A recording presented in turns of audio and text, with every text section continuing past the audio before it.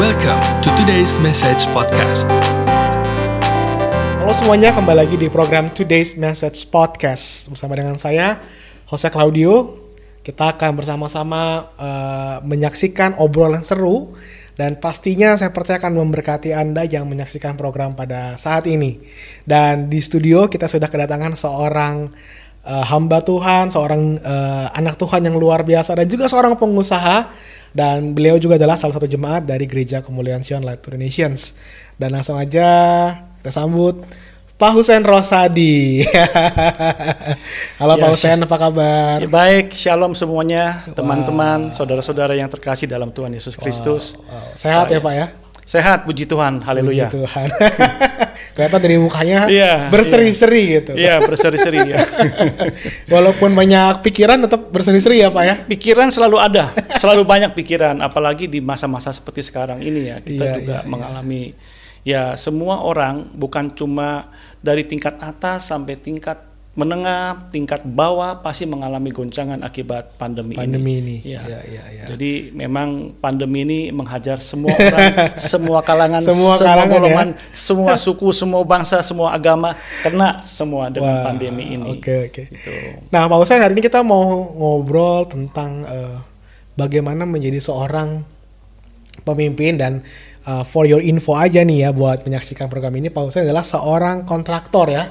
Iya. Dan juga desain interior. Wah, ini kayaknya keren banget nih, dan beliau juga sudah membuat desain-desain pada tempat-tempat yang cukup terkenal. Salah satunya adalah pasti Anda sering ngopi di sana. Salah satu tempat kopi yang sering kita datangi gitu ya. Iya. Itu juga adalah tempat yang juga sering didesain oleh Pak Husein. Jadi udah berapa lama tuh Pak Husein kalau boleh tahu bergerak di bidang ini? Saya bergerak di bidang ini, saya potong sebentar. Jadi untuk ke masalah desain, dulu saya memang ada divisi untuk desain. Cuma belakangan ini karena pekerjaan itu datangnya sudah komplit dengan full package dengan gambar yang sudah ada. Jadi divisi desain saya otomatis tidak berfungsi. Jadi terakhir beberapa tahun yang lalu lebih baik saya bubarkan saja. Jadi udah nggak pakai divisi desain, sudah nggak pakai divisi desain aja. Jadi ya cuma drafter sederhana aja untuk memperbaiki gambar. Kalau ada shop drawing atau ada pekerjaan-pekerjaan gambar yang masih dilakukan, kita akan melakukan perubahan gambar itu di shop drawing. Jadi sebelum kami kerja, kami ajukan shop drawing dulu, mereka setuju dengan shop drawing kita laksanakan sesuai dengan yang kita setujui bersama gitu.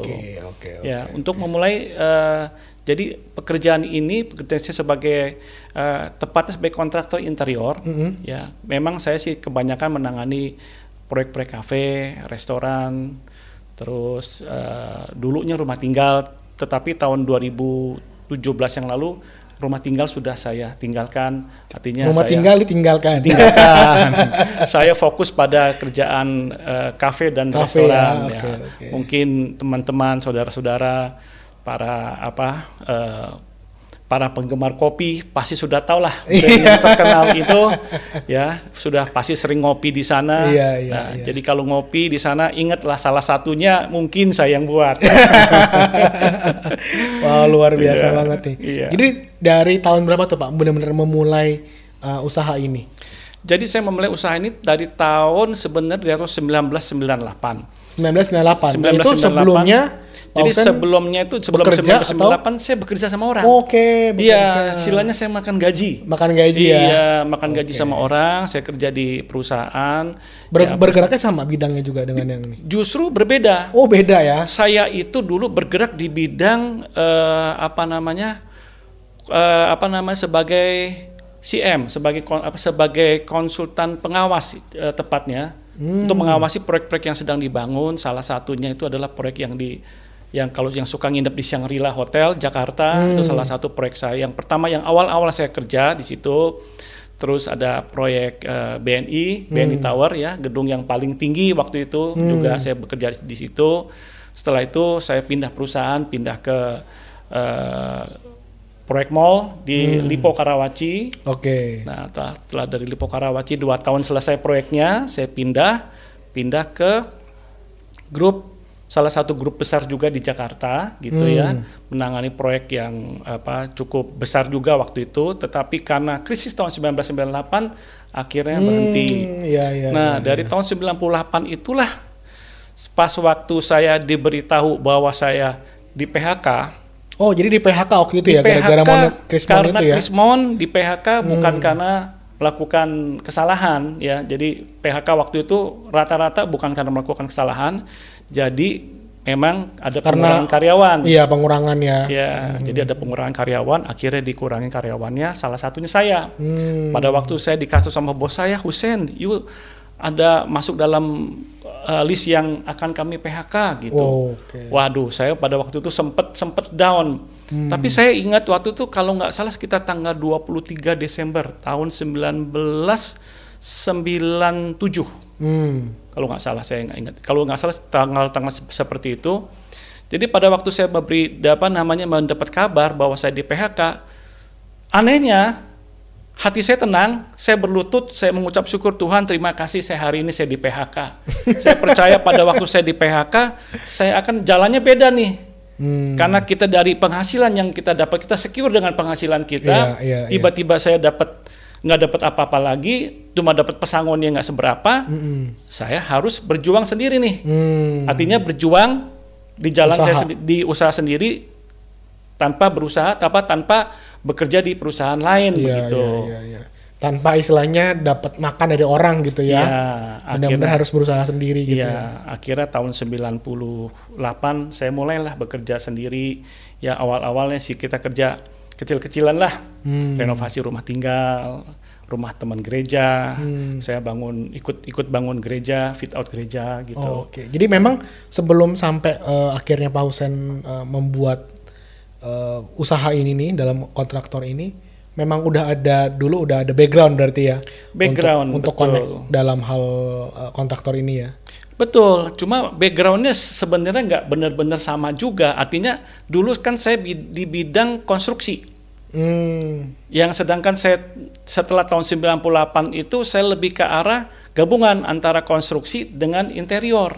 Nah pada waktu itu karena saya lebih memahami dunia konstruksi, dunia istilahnya perbesian, ngecor, backcasting segala macam tentang struktural dibanding dengan masalah interior. Nah pada waktu itu saya juga berpikir, saya juga gimana sih mau belajar interiornya, nih kok kayaknya kita juga kesempatannya nggak ada, pengalaman kita nol. Tapi ya puji Tuhan memang kita dibukakan jalan. Waktu itu saya masih ikut sama teman saya, ya saya kerjaan sipil konstruksinya. Dia kerja interior sambil saya ngintip-ngintip, cara buatnya begini. Ya saya belajar sedikit banyak dari dia gitu ya. Terus sekitar tahun 2002 gitu, tahun 2002 saya tidak bekerja sama lagi sama teman saya. Oke. Nah, akhirnya saya mandiri gitu tahun 2002. Ya, terus saya masih kombinasi itu, masih kerjaan rumah tinggal, masih kerjain restoran, macam-macam waktu itu. Perumahan massal juga iya. Terus setelah saya pikir saya masih fokus nih. Akhirnya tahun 2007 ya. Tahun 2007 akhirnya saya memutuskan untuk fokus untuk kerjaan kafe dan interior. Jadi interior kafe, restoran. Nah, termasuk juga bangun baru, kalau ada dari tanah kosong kita bangun gitu ya. Oh berarti 2007 nih ya, bukan 2017 ya? Tadi soalnya kan sempat 2017, ini 2007 ya? 2007 tepatnya. 2007 waktu itu teman saya bilang, Husein you mendingan you fokus. Dia bilang daripada you kerjanya rumah enggak, kafe enggak, semuanya jadi kacau balau begini, mendingan you fokus. Dia bilang ya sudah, sejak itu saya dengar nasihat teman saya, ya sudah saya tinggalkan dunia rumah massal. Akhirnya saya bangun fokus pada kerjaan interior gitu loh. Nah, jadi salah satu salah satu restoran yang mungkin juga teman-teman saudara-saudara yang suka pergi adalah restoran pizza yang terkenal Restoran pizza itu saya di sana dari tahun 2005 sebenarnya saya ada di sana bekerja sebagai salah satu kontraktor mereka, ya kan. Jadi salah satunya itu. Terus kalau yang suka burger juga ada, ada yang suka burger juga ada, yang suka kopi tadi juga ada. Semuanya lengkap nih ya. Restoran, kafe tuh banyak yang di ini. Betul. Kalau yang suka olahraga juga ada. Tempat fitness ya? Tempat fitness, gym juga ada. Saya pernah buat juga gym gitu loh. Nah sekarang kita mau nanya sama Pak Husen nih, bagaimana sih? Karena kemarin kita sempat ngobrol-ngobrol nih ya. Iya. Jadi behind the scene dari program ini sebelum tayang nih, kan sempat ngobrol-ngobrol sama saya dengan Pak Husen nih ya. Iya. Nah, dan Pak Husen sempat menyatakan bahwa Pak Husen mendedikasikan bisnis ini sebagai milik Tuhan. Betul. Ya. Nah, boleh nggak sedikit diceritain itu bagaimana sampai punya pemikiran atau punya hati yang mau mendedikasikan bisnis ini kepada Tuhan, dan yang berikutnya apa yang terjadi setelah ada shifting dalam Pak Husen melihat bisnis ini sebagai milik Tuhan. Jadi gini, jadi lewat pandemi ini saya diajarkan bahwa kalau kita mau survive ya, kita tuh benar-benar harus pure 100% mengandalkan Tuhan. Kita nggak bisa mengandalkan siapa-siapa lagi. Dulu mungkin kita bisa mengandalkan pengalaman kita, mengandalkan kepintaran kita, mengandalkan koneksi kita, mengandalkan saudara-saudara kita, tidak bisa lagi. Jadi kita harus benar-benar fokus pada mengandalkan Tuhan. Jadi lewat pandemi ini saya diajarkan. Waktu itu saya sempat stres. Karena tiba-tiba dari proyek yang satu bulan satu periode jalan bisa 9 proyek sekaligus jalan, tiba-tiba kita anjlok, proyek cuma jalan 1, 2. Waduh, kita nih cukup jauh tuh ya, dari 9 sampai jadi 1 atau 2 ya. Cukup jauh dan cukup stressful waktu itu. Saya sempat berpikir gimana nih caranya ya, kok kayaknya nih kalau saya berjuang sendiri saya salah ini. Saya teringat loh, ini kan perusahaan kan miliknya Tuhan. Saya ingat betul waktu itu saya berkata bahwa perusahaan ini memang saya dedikasikan untuk kemuliaan Tuhan. Kenapa saya yang ambil alih lagi gitu loh? Akhirnya saya sesuai dengan season kita, transformation and victory. Itu dia. Saya mencobakan mentransformasikan pemikiran, perubahan paradigma tepatnya. Jadi paradigma dari mental seorang pemilik perusahaan, ya kan? Kita shifting, kita geser ke sebagai pegawainya perusahaan, pegawainya Tuhan ini tepatnya. Kalau ini memang milik Tuhan, biarin Tuhan yang pusing dong. Jangan saya yang pusing gitu ya kan. Akhirnya saya berdoa, Tuhan, ini perusahaan milik Engkau nih. Saya dedikasikan kepada Tuhan. Biarkanlah mulai sekarang biarin Tuhan yang pusing, bukan saya yang pusing. Saya cuma pegawai. Kalau pegawai kan enak, ya kan? Nggak sepusing bosnya kan, ya kan? Nah, akhirnya karena berpikiran seperti itu, akhirnya saya berubah paradigma tuh. Saya geser. Perusahaan ini memang milik Tuhan. Kalau perusahaan ini milik Tuhan, berarti semuanya harus kita andalkan 100% kepada Tuhan. Gitu kan. Ya sudah. Jadi kita harus menangani bisnis dengan cara yang berbeda, tidak seperti dulu. Ya kan? Kan kita tidak mungkin kita mengatakan wah ini perusahaan milik Tuhan. Tapi kita masih pakai cara yang lama ya. Masih pakai paradigma lama, masih pakai cara lama, sudah lupakan saja. Tuhan tidak pernah akan bekerja dengan orang fasik. Prinsipnya begitu. Kita harus bekerja benar menurut mau dan caranya Tuhan.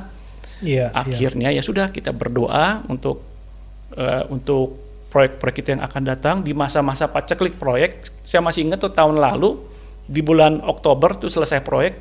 Ya sudah. Saya sempat berdoa di bulan Desember. Saya biasanya kalau sudah lagi masa-masa seperti itu, saya cari waktu untuk menenangkan diri. Saya berdoa. Saya berdoanya tempat yang doa favorit saya itu di Bukit Doa Ungaran. Oke, di Ungaran kalau yang suka ini yang suka berdoa atau mungkin bukan mencari wangsit ya. Tapi tempatnya emang enak gitu ya. Tempatnya enak untuk kita berdoa, untuk kita bersendirian dengan Tuhan, kita tanya apa yang menjadi kehendak Tuhan dalam hidup kita, apa yang kita mesti lakukan, apa yang kita mesti kerjakan di masa-masa seperti ini. Pas waktu saya berdoa, saya mendapat semacam iluminasi lah, pencerahan di dalam hati saya, seolah Tuhan tuh berkata seperti ini. Memang saya menghendaki supaya kamu ada waktu jeda istirahat. Kamu sudah berapa tahun kamu kerja, ya kan? Selama ini kan kamu kerja terus, tidak ada waktu buat yang cukup, baik buat keluargamu, buat buat dirimu sendiri, ya buat Tuhan mungkin masih ada, kita masih berdoa, masih ke gereja, masih nyembah Tuhan. Tapi waktu yang quality-nya itu berkurang. Akhirnya sudah saya bulan Oktober sampai bulan Desember akhir tuh, saya masih ingat itu tahun lalu. Akhirnya saya tidak mau banyak pekerjaan. Ya udah kita masuk kantor paling-paling ya sebentar gitu ya. Pegawai juga masuk, ada yang masuk, gantian pegawai masuk. Karena waktu itu kan dibatasi tuh pegawai berapa persen doang ya kan. Kita juga takut nanti, waduh kalau sampai di sidak ataupun diawasi sama denda lagi ya. Denda dan waduh saya cukup pusing. Akhirnya ya sudahlah. Kenapa saya tetap masuk kantor supaya saya tuh ada spirit tetap buat kerja begitu ya, supaya daripada saya di rumah terus, akhirnya saya memilih kerja di kantor gitu. Jadi mengerjakan hal-hal yang ringan, tagihan-tagihan yang dulu yang belum tertagih kita kumpulin lagi satu-satu, kita rapikan. Sementara kita punya waktu sore-sore kita bisa jalan bersama keluarga, anak-anak. Jadi semua juga pada happy tuh waktu itu. Jadi kita harusnya kalau mengalami keadaan seperti ini ya bersyukur juga gitu. Kita ada waktu, ternyata kualitas waktu yang berkualitas ternyata bisa didapat di masa pandemi ini. Iya. Berarti ketika kita bisa melihat dari cara pandangnya Tuhan, kita akan menyikapi kondisi dengan berbeda ya Pak ya. Betul. Tadi kan Pak Husen cerita bagaimana setelah berdoa dapat pengertian, iluminasi dari Tuhan bahwa ada maksud Tuhan nih di sini nih. Betul. Dan itu yang membuat akhirnya Pak Husen jadi punya cara berpikir yang beda menghadapi masa-masa sulit itu ya. Betul, iya.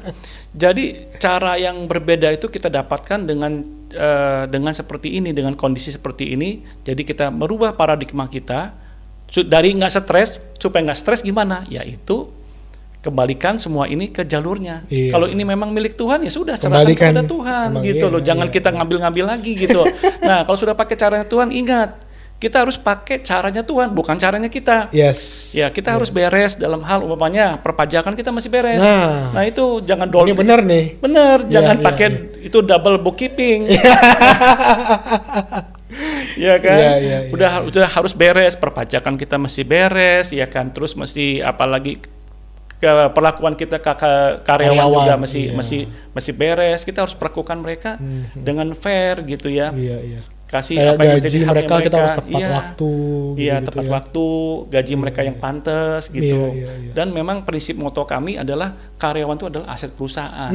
Memang harus diperlakukan seperti keluarga. Benar. Kadang-kadang kita gampang untuk dikatakan, tetapi sulit untuk dikerjakan. Kalau kita menganggap karyawan sebagai keluarga kita, berarti kita harus memperlakukan dia ya seperti keluarga kita.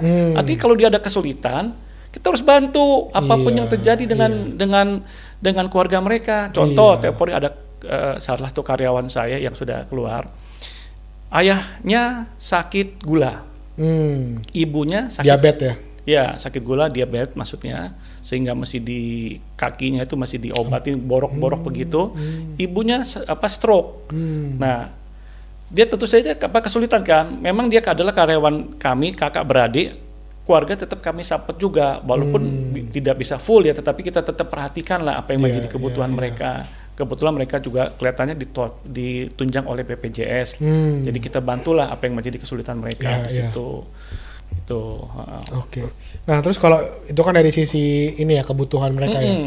Sekarang saya mau nanya nih, kalau Pak Husen dari sisi pastikan ya yang namanya karyawan, apalagi mungkin mohon maaf kayak tukang gitu ya, yang mungkin dari sisi pendidikan juga tidak terlalu tinggi, mungkin ada beberapa yang seperti itu ya yang menjadi karyawannya Pak Husen. Nah gimana Pak Husen bisa membimbing mereka sampai akhirnya bisa membawa kepada keluarga? Kan kadang-kadang ada orang yang bilang ngapain sih yang namanya tukang mah, ini kita nggak usah terlalu ini, tak besar kepala. Ya suka gitu ya, karena ada suka pemikiran kayak gitu. Nah gimana Pak Husen tuh bisa men-treat karyawan sehingga mereka pun akhirnya bisa juga bekerja dengan baik, tidak tipu-tipu bosnya gitu kan.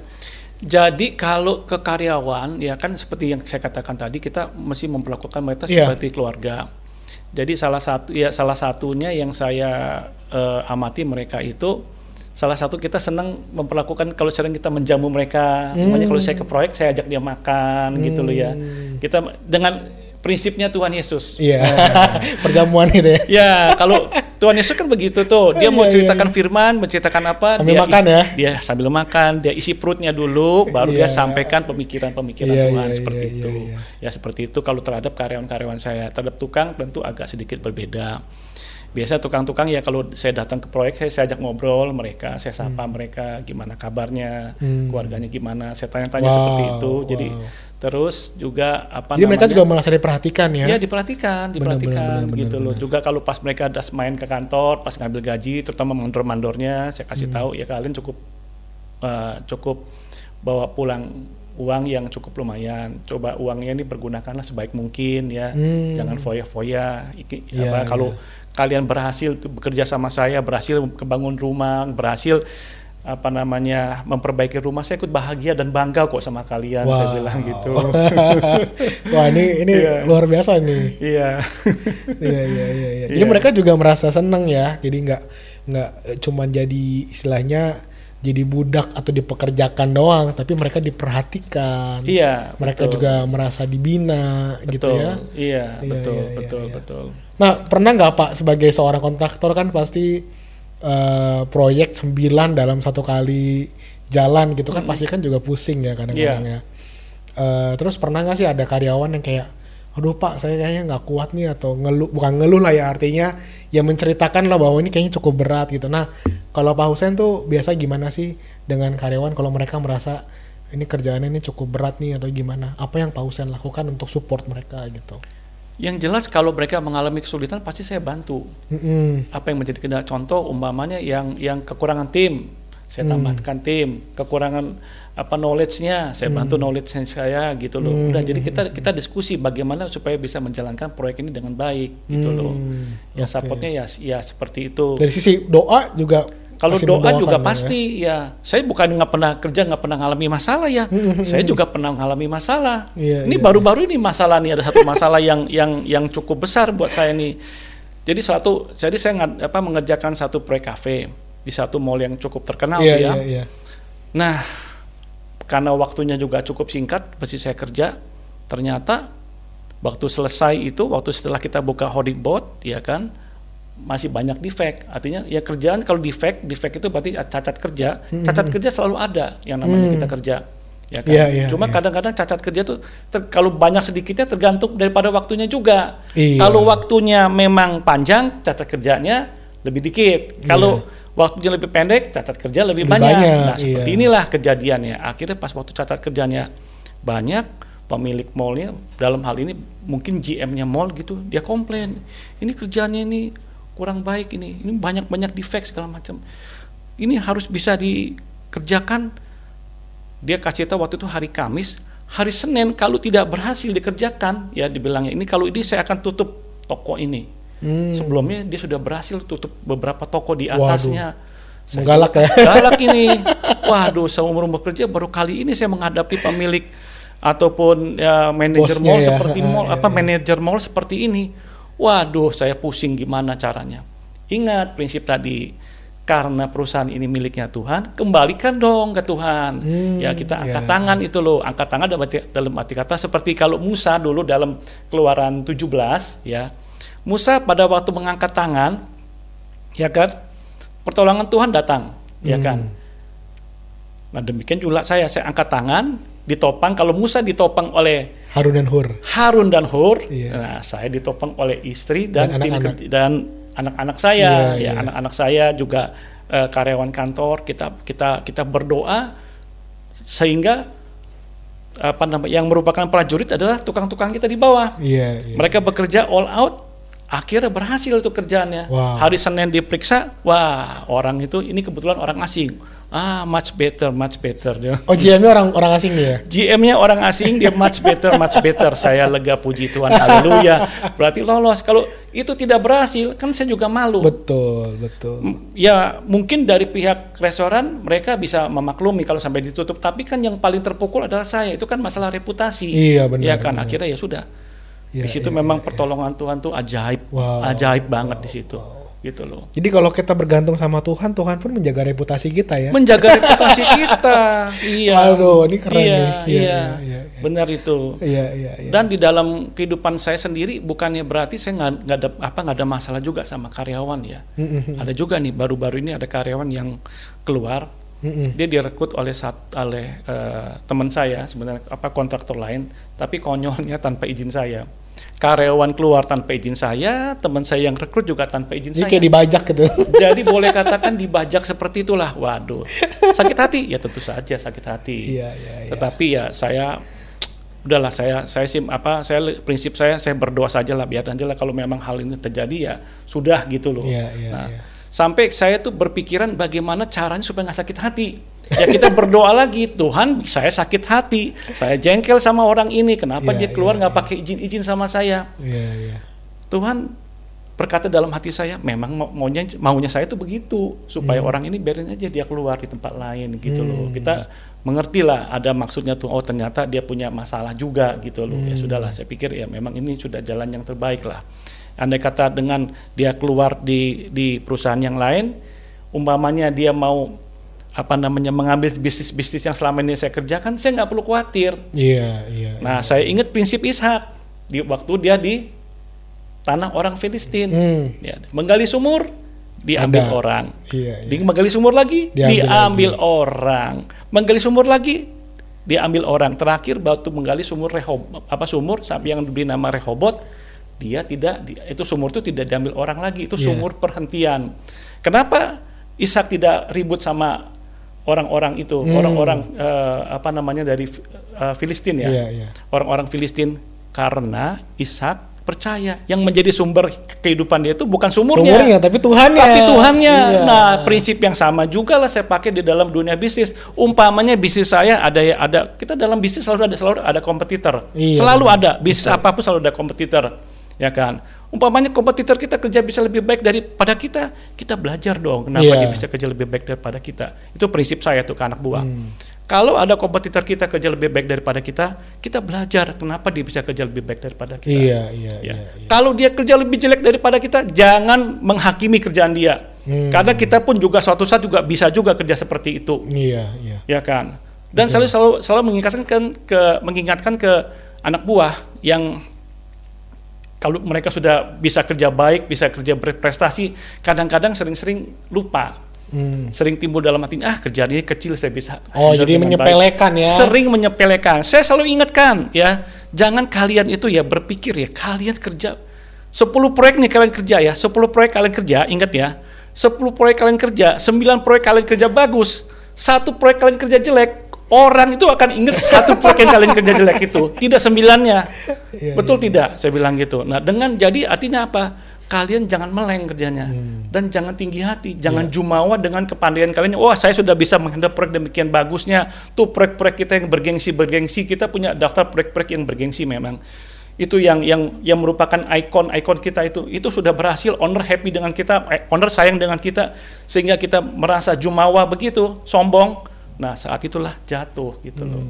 Jadi firman Tuhan itu sangat cocok untuk diterapkan dalam dunia bisnis. Prinsip-prinsip Alkitab kita terapkan dalam dunia bisnis. Itu saya yakin nggak ada bisnis yang bangkrut loh. Iya, benar. Iya. Termasuk di pandemi ini ya. Di masa pandemi ini. Iya. Kita harus fokus dari istilahnya dari main business center menjadi Christ business center. Wow. Ya kan? Iya. Jadi bisnis yang berpusatkan kepada kekuatan manusia ditransformasikan menjadi bisnis berpusat sama Tuhan. Iya, betul. Gitu.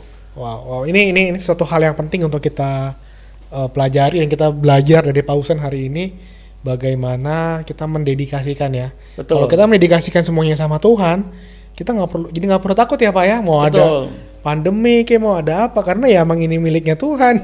Betul. Tuhan yang akan berperkara dengan semuanya gitu ya. Jadi ya kalau mau menghindarkan stres gitu ya teman-teman yang pemilik perusahaan, saya ngertilah di masa-masa pandemi ini memang sangat memukul ya bisnis apapun juga ya. Iya, betul. Ingat ya, saran saya adalah cobalah berfokus bukan pada kepandaian diri sendiri. Geserlah paradigma Anda mengatakan bahwa perusahaan inilah milik Tuhan. Biarin yang pemilik yang mikirin perusahaannya, bukan kita yang mikirin perusahaannya. Kita apakah berarti kita harus enak-enak ngokang kaki? Enggak. Kita harus kerja lebih sungguh-sungguh, memberi servis yang lebih baik kepada klien-klien kita. Saya sangat terinspirasi dengan tadi perkataan Pausan bahwa waktu kita mengandalkan Tuhan bukan berarti kita jadi ongkang-ongkang kaki ya. Betul. Kadang ada orang yang mikir gini, oh semuanya kembali sama Tuhan kok, jadi saya santai-santai ya. Justru dengan kita berserah dan bergantung sama Tuhan, kita harus semakin lebih baik lagi bekerja, karena kemampuan atau kasih karunia yang Tuhan kasih itu membuat kita justru lebih baik gitu kan ya, bukan membuat kita jadi malas-malesan gitu. Betul, iya betul. Karena dengan kita memberikan itu semua kepada Tuhan, kan kita membawa nama Tuhan nih. Betul, setuju. Kalau kita kerja jelek, nama Tuhan yang dipermalukan loh. Kalau kita kerja baik, kan nama Tuhan yang juga yang dipermuliakan gitu loh. Ya kan. Wow, oke. Nah, saya jadi ingat satu ayat ya, kita berkata bahwa diberkatilah orang yang mengandalkan Tuhan, yang menaruh harapannya pada Tuhan. Ya kan? Amin. Dan betul. Satu lagi, terkutuklah orang yang mengandalkan manusia, yang bersandar kepada kekuatan dirinya ataupun kepada orang lain. Betul, gitu. betul. Oke, nah mungkin terakhir nih Pak Ustaz nih, boleh nggak satu kalimat pendek aja bagaimana bisa memberikan semangat buat para pengusaha-pengusaha untuk mereka bisa menjadi seorang pelayan Tuhan di dalam dunia usaha. Nah, kita harus menyadari hidup kita ini diciptakan dengan satu tujuan, ya kan? Kita dapat dari Tuhan, kita harus kembalikan kepada Tuhan. Sebab dalam Alkitab tertulis adalah dari dia, untuk dia, oleh dia, ya. dan untuk dia. Iya, dan untuk dia. Itu juga menjadi suatu prinsip yang harus kita kedepankan juga di dalam kita berbisnis gitu. Jadi artinya kita, apa yang kita dapat dari Tuhan, jangan takut kita sharingkan kepada teman-teman kita, ya kan? Dengan kita sharing, kita juga belajar. Dengan kita sharing, kita tuh belajar juga sebenarnya dari orang. Kan kalau kita sharing, kita menyampaikan apa yang menjadi pengetahuan kita. Di saat yang bersamaan juga mungkin kita mendapatkan pengetahuan balik dari teman sharing kita. Ya, betul. Begitu kan? Ya, jadi kalau di masa pandemi seperti sekarang ini, kita tetap pada fokus pada Tuhan. Ya. Dengan segala kekuatannya, berdoa, ya kan. Tetap juga jangan lupa prokes juga. Iya. Jangan bodoh juga ya. Jangan bodoh juga. Berhikmat ya. Harus berhikmat, prokes gitu ya. Oke.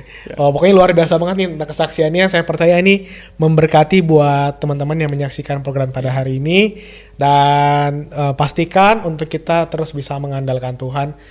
Jangan lupa bahwa usaha yang Anda miliki itu semua dari Tuhan, dan kita harus kembalikan kepada Tuhan. Ya Pak Hussein ya? Betul, amin. Ya. Oke, dan buat Anda semua jangan lupa untuk bisa langsung dapatkan update dari episode terbaru kita pada Instagram @todaysmessage. Thank you for listening our podcast. See you in the next episode.